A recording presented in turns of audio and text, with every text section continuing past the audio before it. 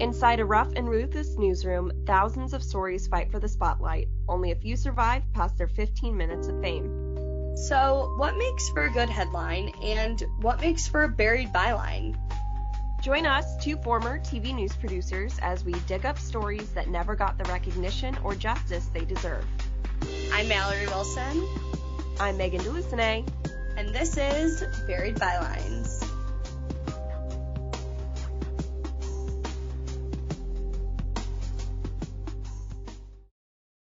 Okay, we're starting over again. Starting over. Well, we've made it like 20-something episodes and we've never had to do this, so that's pretty good. It was bound to happen at some point. I know. All right, so take two. We're going to try this whole episode all over again. Yes. So today we're talking about a serial killer, which we have not done before. And I only know about it. I feel like you only know about it because we listen to true crime podcasts. The last podcast on the left does a really good deep dive on this case. It's a 4-parter, each episode an hour long. And then there's a couple of media articles that are really good that go deep into the serial killer part of it. But I'm going to go bare bones for the serial killing part of it because the part that I want to focus on just came out a couple weeks ago. Today, we're going to be talking about the very last unidentified victim of Dean Corll, aka the Candyman killer. So, if you listen to true crime, you've probably heard of him because I feel like every single podcast does it at some point, and I'm sure there's like Dateline episodes about it. But I'm not going to spend a lot of time on the killer. He doesn't really deserve that. So, I'm going to try and push to get this victim his identity back. And it's a relevant case because the National Center for Missing and Exploited Children, NCMEC, just unveiled a newly released sketch of that victim. So, is it like a AI sketch? Yeah. Okay. Yeah. And that's cool. Like I said to you in the first go around, there's also a second part of the newly released stuff that I've never seen or heard of before, and it has to do with like his accessories and like clothes that he had on. So it's very interesting. So before we get to that, I want to do a little bit of background. So authorities have now identified 27 other victims of Dean Corll. This victim is the very last one they need to identify that we know about. They're collectively known as the Lost Boys. That's how media has portrayed them in the past. So I'm hoping by spreading the word about him, someday his family can get some closure. Absolutely. So we'll start with the background info. We are headed to the 70s, which was a wild, wild time. My favorite era. Yes. I tried to stay local in my research, which involves media outlets in and around Houston, Texas. So according to an article in Texas Monthly titled The Lost Boys, this all started when 2 teenagers disappeared from the Houston Heights neighborhood in December of 1970. It was a low-income neighborhood northwest of downtown Houston. Then another teenager disappeared, and then another, and then dozens. And nobody cared. Nobody opened their fucking eyes and realized. No, it's crazy. And once we get into it a little later, like where these victims disappeared from, I'm like, how the hell did nobody notice this? But that Texas Monthly article, it's a great long form piece. I highly recommend reading it if you're interested. It's by Skip Hollandsworth, and he's well known in the true crime community. He does a lot of deep dives, and it's clear that he spends a lot of time working on these articles and then talking with the families. Like, he talked to multiple families of these victims and kind of got inside information about what they're doing now, how they're coping, and kind of more about the victims. So it's a really good read, but it is kind of graphic because these murders were very graphic. So trigger warning if you're going to go into a deep dive on this case. All of these teens had gone missing starting in 1970. And it wasn't until August 8th of 1973 that authorities announced 33-year-old Dean Corll had been shot to death at his home in Pasadena, a Houston suburb, and the world learned about all of the horrors that went on at his hands. Detectives arrived at the scene. They were called for a homicide, one homicide. And then they literally started digging up bodies of teenage boys.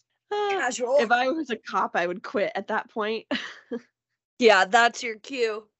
That's my cue to leave. Goodbye. I couldn't even imagine. But they found the bodies near a metal storage shed. It was like a boat shed or something near where Dean Corll was living. And that's when they announced, oh, actually, the homicide is a serial killer that got killed. So authorities say Corll had once been a resident of the Heights, where he helped his mother run a small candy factory. He was known to hand out candy to small kids in the area, which is the origin behind the Candyman killer nickname, which is gross. Now, I'm not going to get into his early life because I really don't give a shit. No matter what hand you're dealt, you decide what you're going to do with your life. Hundreds of thousands of people grow up dealing with things like divorce and abuse. And like I read through his background, it wasn't really that bad. Yeah, your parents got divorced, but like don't kill people. Like that's not giving you a reason to kill people. So I have zero sympathy for this guy. I don't really care about how he felt about growing up. I really do not care.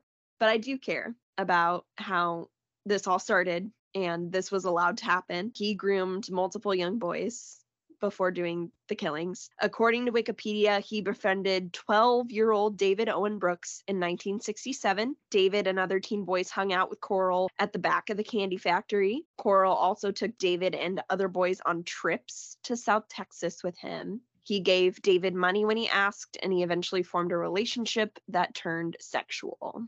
Gross. I just can't stop thinking about how like these kids were going on full blown trips with a random adult. Like where were their parents? Oh my God. No, absolutely not.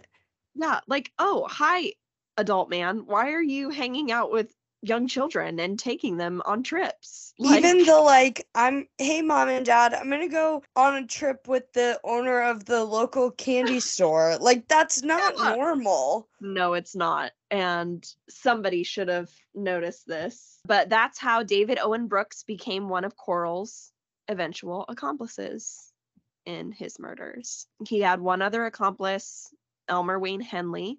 Both were teenagers at the time of the murders. Both helped lure victims to Corll. And again, not going to get into a ton of graphic detail here, but here's how the process would usually go. The victims were usually lured into one of Corll's vehicles by the accomplices. Usually they offered to take them to a party or give them a ride. The victim would then be driven to Corll's house where they would be given drugs, alcohol until they passed out. Eventually, they were stripped naked, tied up, beaten, sexually assaulted, sometimes tortured, and eventually killed by strangulation or by being shot to death. I didn't bring this up in the first one, but the first attempt at recording this episode. But our first go around. Corll had a literal like torture board that hung above his bed in his bedroom. What is the torture board? Like what does that mean? I didn't look hard into it, but it seemed like it was like pieces of wood like nailed together, and then it had like restraints on them. Yeah, that's it was so uncomfortable. It's so graphic, and yeah, it's kind of on the same level as the Anthill Kids cult, to be honest. Yeah, some of the stuff that these poor victims went through before they died. So it seemed like he was definitely like a sadist and like got off on the torturing part and the murdering part. But yeah, once the victims were killed, their bodies were then wrapped up in plastic sheeting and buried in one of four places: that metal boat shed, a beach on the Bolivar Peninsula, in the woods near Lake Sam Rayburn, or a beach in Jefferson County. So according to Wikipedia, Corll forced the victims to either call or write their parents with explanations as to why they weren't coming home. So that could be like writing a postcard saying, hey, I got a job offer here and I'm gonna live here now, goodbye. And like sometimes he would be like, call your parents and tell them that you're running away or you're going somewhere else. So kind of to ease. And we talked about that too, how like in the 70s there was no way to verify, right, or like find your kid. You couldn't track their phone. They didn't have, you couldn't ping their cell phone. Like there was no social media. There's just like if someone disappeared, there's literally no way to find them. Even phone records back then were sketch. Like, I don't know, you'd have to know how to contact the phone company in the first place, which would be like the phone book, maybe. So yeah, it was definitely harder to track people down back then. Coral's first known victim was 18-year-old college freshman Jeffrey Conan. This was in 1970. Around the time of that murder, Brooks said that he had previously interrupted Coral in the act of sexually assaulting 2 teen boys. Brooks said Coral promised him a car in return for his silence, which he did give him a car. And according to Brooks, Coral actually offered him $200 per boy that he could lure to Coral's residence, which is disgusting. And I did calculate that for inflation. That's over $1,500. So it is a lot of money, but like I feel like no amount of money should be enough for you to like take. That's like some black market shit these days, is like a literal incentive. Yeah. Like, or a bonus, like a bonus if you bring me some victims. But I do want to take the time to remind you that at this time, at this murder, Brooks is still a minor. He's about 15 years old. So not an excuse, but we do have to consider the fact that he was groomed by a predator at a very young age and the relationship was sexual. So I'm assuming it was like the first sexual relationship this young boy had, which can definitely do some mental damage. That's there. So sad. Yeah, it's the manipulation and because I'm sure like when you're so vulnerable when you're in that position, especially like, you know, if I don't know, it's hard. You don't want to speculate because you don't know everything, but like, if you're a young boy in the 70s who is gay and you're getting attention from an older man and you think like it's love or whatever, I don't know, or he's paying you attention and you don't feel comfortable being out, who knows what the circumstances were around their very not okay relationship. Right. It was not okay at all. When you're that young, your brain isn't even fully formed yet. So, I mean, there are circumstances to consider, but he did like not really do anything to stop this and actually brought him victims. So it's a tricky thing to talk about. So the killings are happening in the winter of 1971. Brooks introduced Elmer Wayne Henley to Coral. So I've read kind of mixed things in sources about this. So some say Brooks introduced Elmer Henley as a victim, like one of the boys that Coral was going to kill, but Coral allegedly saw something in Henley that he was like, oh, you could be an accomplice too. So he eventually offered Henley the same fee of $200 per boy that he could lure to his residence. He told Henley that he was involved in a, quote, white slavery ring, which doesn't make it better. But for some reason, Coral... Not better. Doesn't, like... Still just as bad. Right. Yeah. Coral thinks that like softens the blow of what he's doing, I guess. Later on, Henley would claim he didn't originally know that Coral was going to kill the boys he led to his house. But I mean, if you believe the first part, then he did know that they were going to be sold into sex slavery. So, yeah.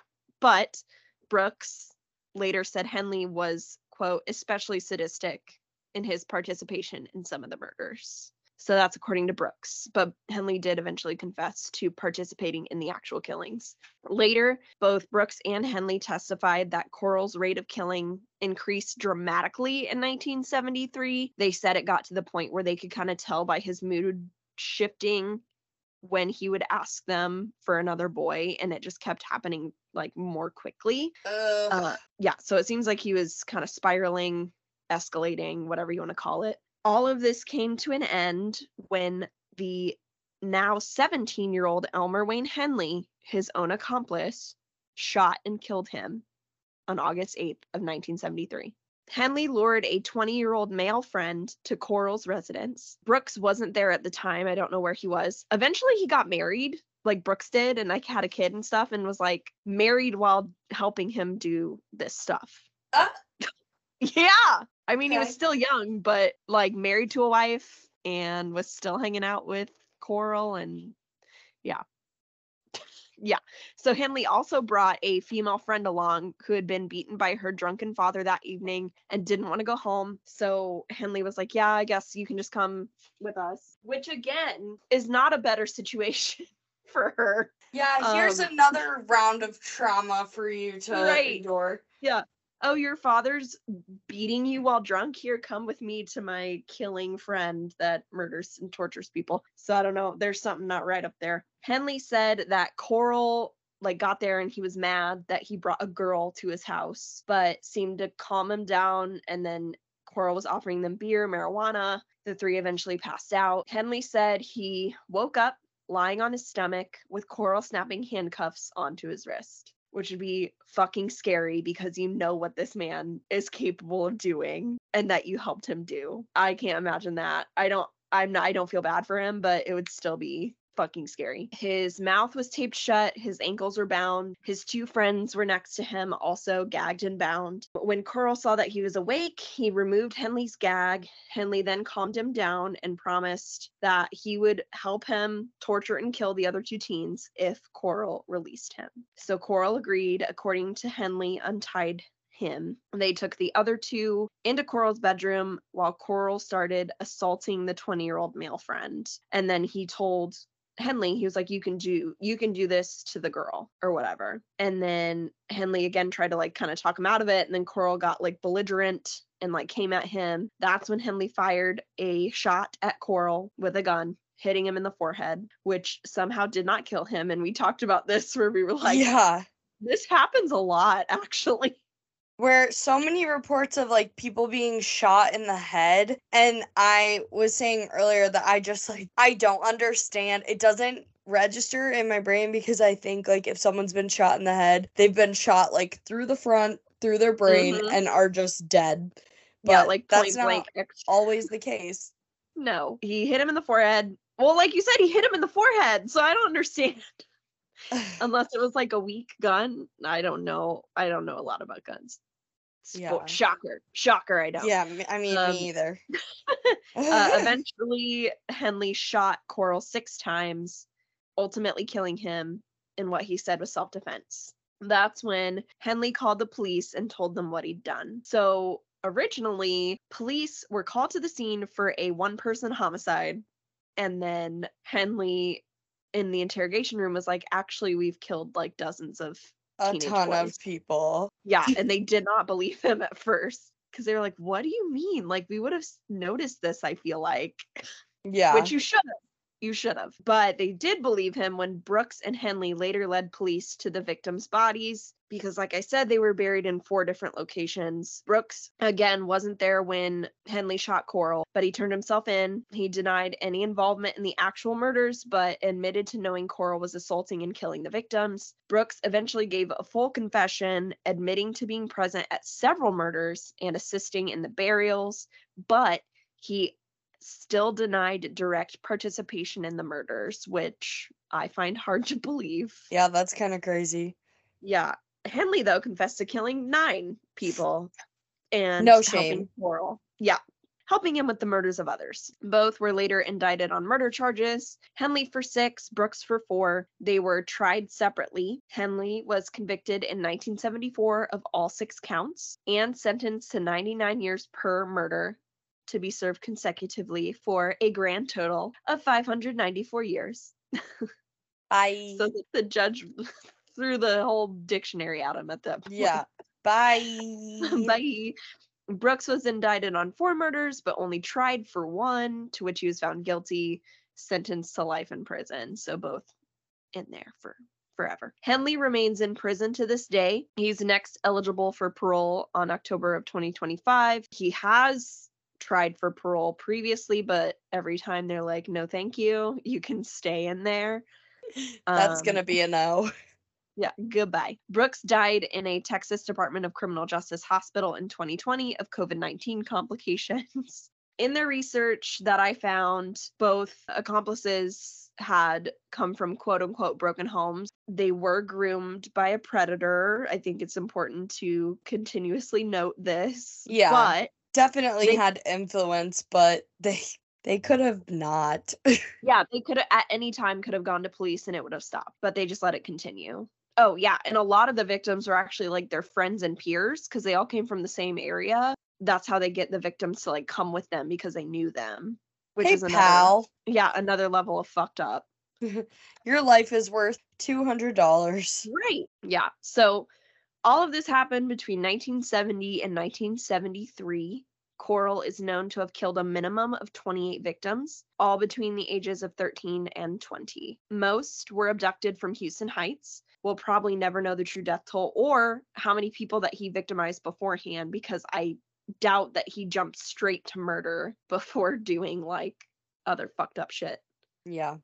To kids. At the time the bodies were discovered, the term serial killer did not exist yet, but it definitely caught the attention of the media. It was, at the time, the worst killing spree in American history. Well, don't worry. There were probably at least 5 other serial killers active at the time. Oh, yeah. They just didn't catch them yet, for sure. Right. And here's where the buried bylines part of our podcast comes in. Through my research, I found out at least 20 of the victims had been residents of the Heights or a neighborhood nearby. 11 of them went to the same fucking junior high school. How did this happen? Like, I mean, I'm more shocked. I mean, parents, I don't know. I'm more shocked that kids aren't noticing that their classmates are going missing. Right. And I'm sure they did, but I mean, because in the Skip Hollingsworth article, he interviewed a bunch of parents that were like, we went to the police. Like, we went to the police saying, like, our kids are not runaways. Granted, some of them did have not like an extensive history of running away, but they did. I mean, I ran away when I was like 8. I went to the corner, but I had like a grilled cheese. You didn't fully run away. And then nobody noticed, so I came back. That's so sad. I don't even know what it was about, to be honest. But I mean, like, I don't know, kids do stupid shit, but still. Yeah, but these are closer to teenagers. Like, I know. That's true. I don't know. I mean, I think a lot of it comes down to socioeconomic status. It was a low income area. It wasn't like a bunch of rich kids were going missing. So, yeah. Like, unfortunately, that's when authorities don't really give a shit. And even now, like, there is a general idea, like, you think missing teen, runaway. Like, it seems like there's an implicit thought that runaways goes with teens for some reason. And I'm sure there are a lot of those happening, but still, like, when you look at a trend of 11 kids from the same junior high are missing, it's like, I don't understand how you don't even look into that. According to my research, family of Coral's victims were highly critical of the Houston Police Department, which, again, had been quick to label the missing boys as runaways. And I mean, fair. Yeah, not considered worthy of a major investigation. Again, this is despite several families insisting that the boys had no reasons to run away. So, like, some of these victims, like, were not saying that this makes them more important, but, like, straight A students followed the rules, like, never ran away before. So, I mean, I don't know. And many of them actually vanished while on their daily routines, like walking to work, trying to use the payphone. Everett Waldrop, father of Donald and Jerry Waldrop, who both disappeared in 1971, said that he told police an acquaintance of his had seen Coral burning what looked like bodies at the boat shed. Casual, yes. In response, the police performed a lackluster search around the shed before dismissing the reports as a hoax. Not a hoax. I mean, you obviously didn't fucking look hard enough. There's multiple bodies buried near that shed. The families say the police should have seen the trend in disappearances, which I think they should have, happening in such a small area. Yeah, I agree. According to the Lost Boys article, this was an area that was 2 miles wide and 3 miles deep that they all went missing from. So, like, there's no excuse. I'm sorry. There's no excuse that you don't notice that something funky's happening here. Yeah. And they're all of the same, like, age range, of the same area. They all are disappearing when, like, there's no, I don't think any of the families, there might have been some, but I didn't read of any where the family was like, yeah, we had a big falling out, and then they left the house. It was just like while they were doing things, like literally walking to work or to school. Yeah. Like, but playing devil's advocate, I want to point out there were not computers. There were not databases. There were no Amber Alerts. There was no internet. Parents of missing kids might not have ever known that there were other missing kids in the area unless they were, like, told or talking to each other. The kids were probably talking to each other, like you mentioned before. Had to be. Like, where the fuck did Johnny go? Oh, where the fuck did Walter go? They didn't all just run away. Yeah, like 28 kids within the same area. I don't know. I would like to believe that someone would notice the trend today.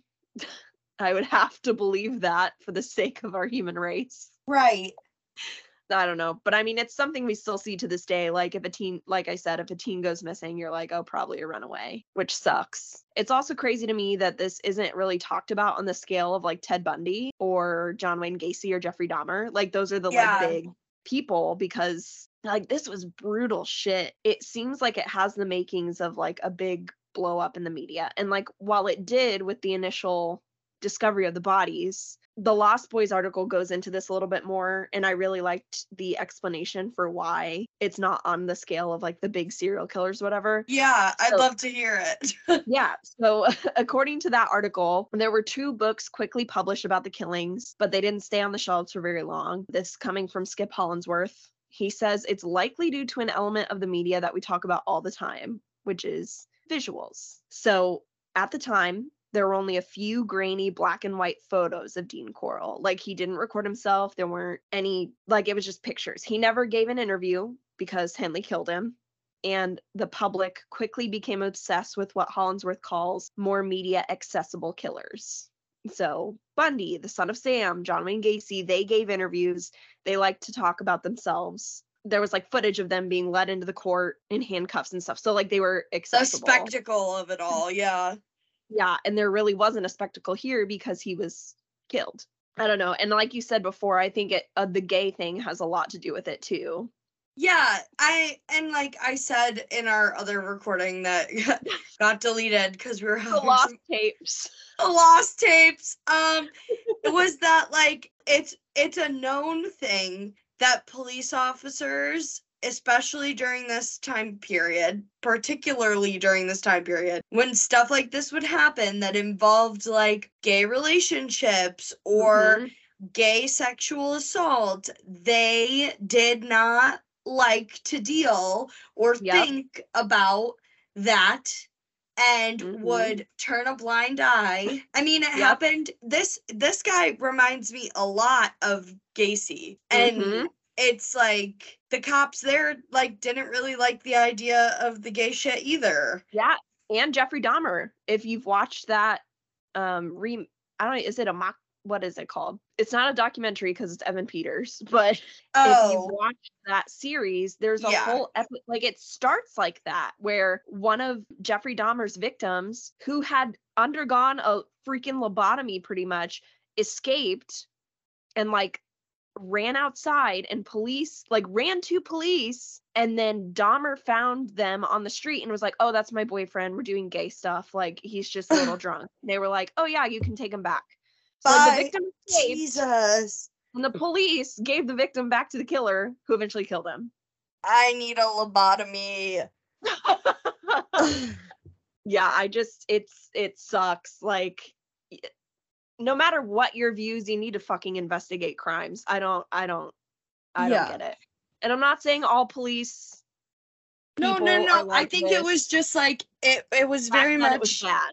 Felt taboo back then, and I don't think anybody knew how to handle it. Like I definitely think it's different now, or I would like to think that it's different now. Yeah, I do too. It's more talked about, and it's literally just viewed as how it should be, in my opinion. Like it's just a relationship, like period. But here's what floors me. There are no memorials or anything for the victims in that area, in the Houston Heights area. Like no signs, I don't think. That's crazy. Nothing? Yeah. I don't think so. Like Skip Hollandsworth even said, like people living in the area to this day didn't know about it. So like these victims are getting forgotten, which is very sad. But I want to circle back to where we started. The newly released sketch of the last unidentified victim. He's being called Houston John Doe 1973, with John Doe being a common name given to unidentified male remains. 50 years ago, this teenage boy's body was discovered along with the several others at the Houston boat storage shed on August 8th, 1973. According to Houston Public Media, 50 years to the day after the murders were discovered, the National Center for Missing and Exploited Children, NCMEC, released the new sketch of this victim on August 7th of 2023. It is a facial reconstruction image, so computerized. And then if you want to look it up real quick, Mallory, so that you can kind of see. Yeah, I saw it when I was looking up his name earlier. It looks real. Like, it looks like a real picture, which is crazy. So Houston John Doe, 1973, was estimated to be between 15 and 18 years old at the time that he was killed, likely a year before his body was found, so in 1972. He was white with, quote, possible Hispanic admixture, which I've not heard of before, but that's how Nick Mick described him. He had brown hair that was 7 inches in length and stood between 5'2" and 5'7". A postmortem examination revealed that Houston John Doe 1973 had a mild case of spina bifida, which could have caused him lower back pain or affected the way he walked, but it's possible that the condition didn't produce any noticeable symptoms. So it's just another thing that hopefully people might notice if it did impact the way he walked. This is the new thing for me. But in addition to the new facial reconstruction image, Nick Mick worked with the Harris County Institute of Forensic Scientists to create new digital reconstructions of the items found with him and on him. Oh, wow. What were the items? Yeah, so that's brown leather cowboy boots with the word Neolite on the heel, a knotted leather ankle bracelet, dark blue corduroy pants with a 32-inch waist and 30-inch inseam, multicolored swimming trunks, and a long-sleeved khaki-colored shirt. So the belted Catalina swim trunks had vertical stripes that were dark blue, red, turquoise, and gold, along with a silver buckle that featured golden wings with the letter C in the middle. The 1970s style shirt tied in the front and had large red, white, and blue peace symbol on the back, along with the letters USA. Under the peace symbol in small lettering, like handwritten, was LBHMF, which some sources I read say could possibly be a military reference. There were also pearl buttons on the front pockets. So that's so much detail. I know, and like you can look at them now. Like it reminds me of the Sumter County Does. There's so much like detail in the clothing and the yeah.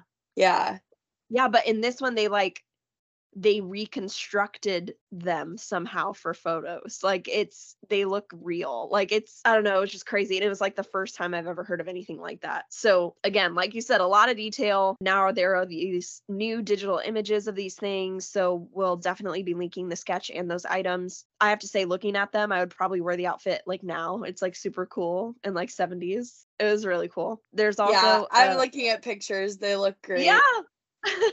There's also a very well done YouTube video showcasing Houston John Doe 1973 and summarizing the case that is linked on Nick Mick's website. The supervisor of the organization's forensic services unit, Carol Schweitzer, said in a news release, quote, "We remain hopeful that this young man's family and friends are still looking for him. He may have siblings, cousins, classmates, neighbors, or friends that have always wondered what happened to him." Schweitzer said that Houston John Doe 1973's friends and classmates would be in their late 60s to early 70s now.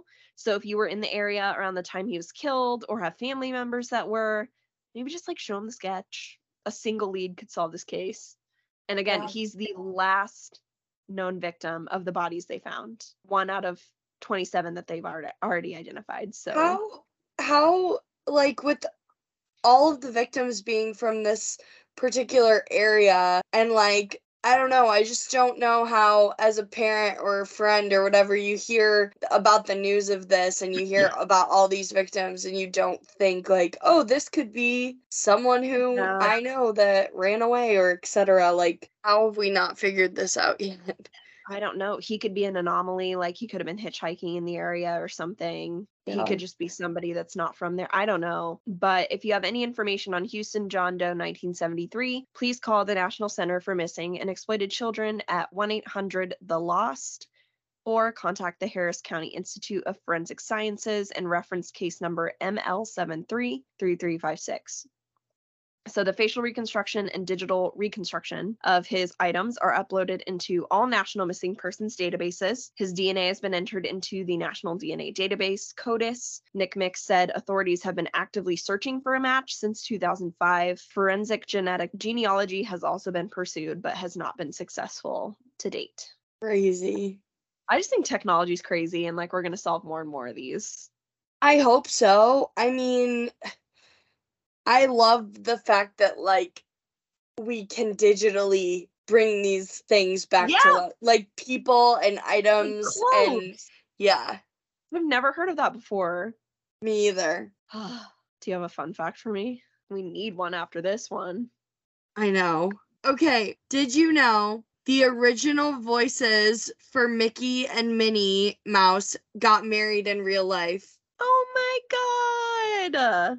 Wayne. That's a good one. I know. Wayne Allwyn and Russie Taylor were married for 18 years after meeting through their roles as Mickey and Minnie Mouse. That's amazing. Yeah. Oh, that's a good one. That's a good one. Good job. High note. As journalists, we want to give credit where credit is due. For this story, I got my sources from Houston Public Media, missingkids.org, Texas Monthly, KHOU, the Houston Chronicle, and NCMEC's website. You can find a full list of our sources in our show notes. Please make sure to check them out. Bye! And don't kill people. Please, for the love of God. Wait! Okay, bye. Okay, bye.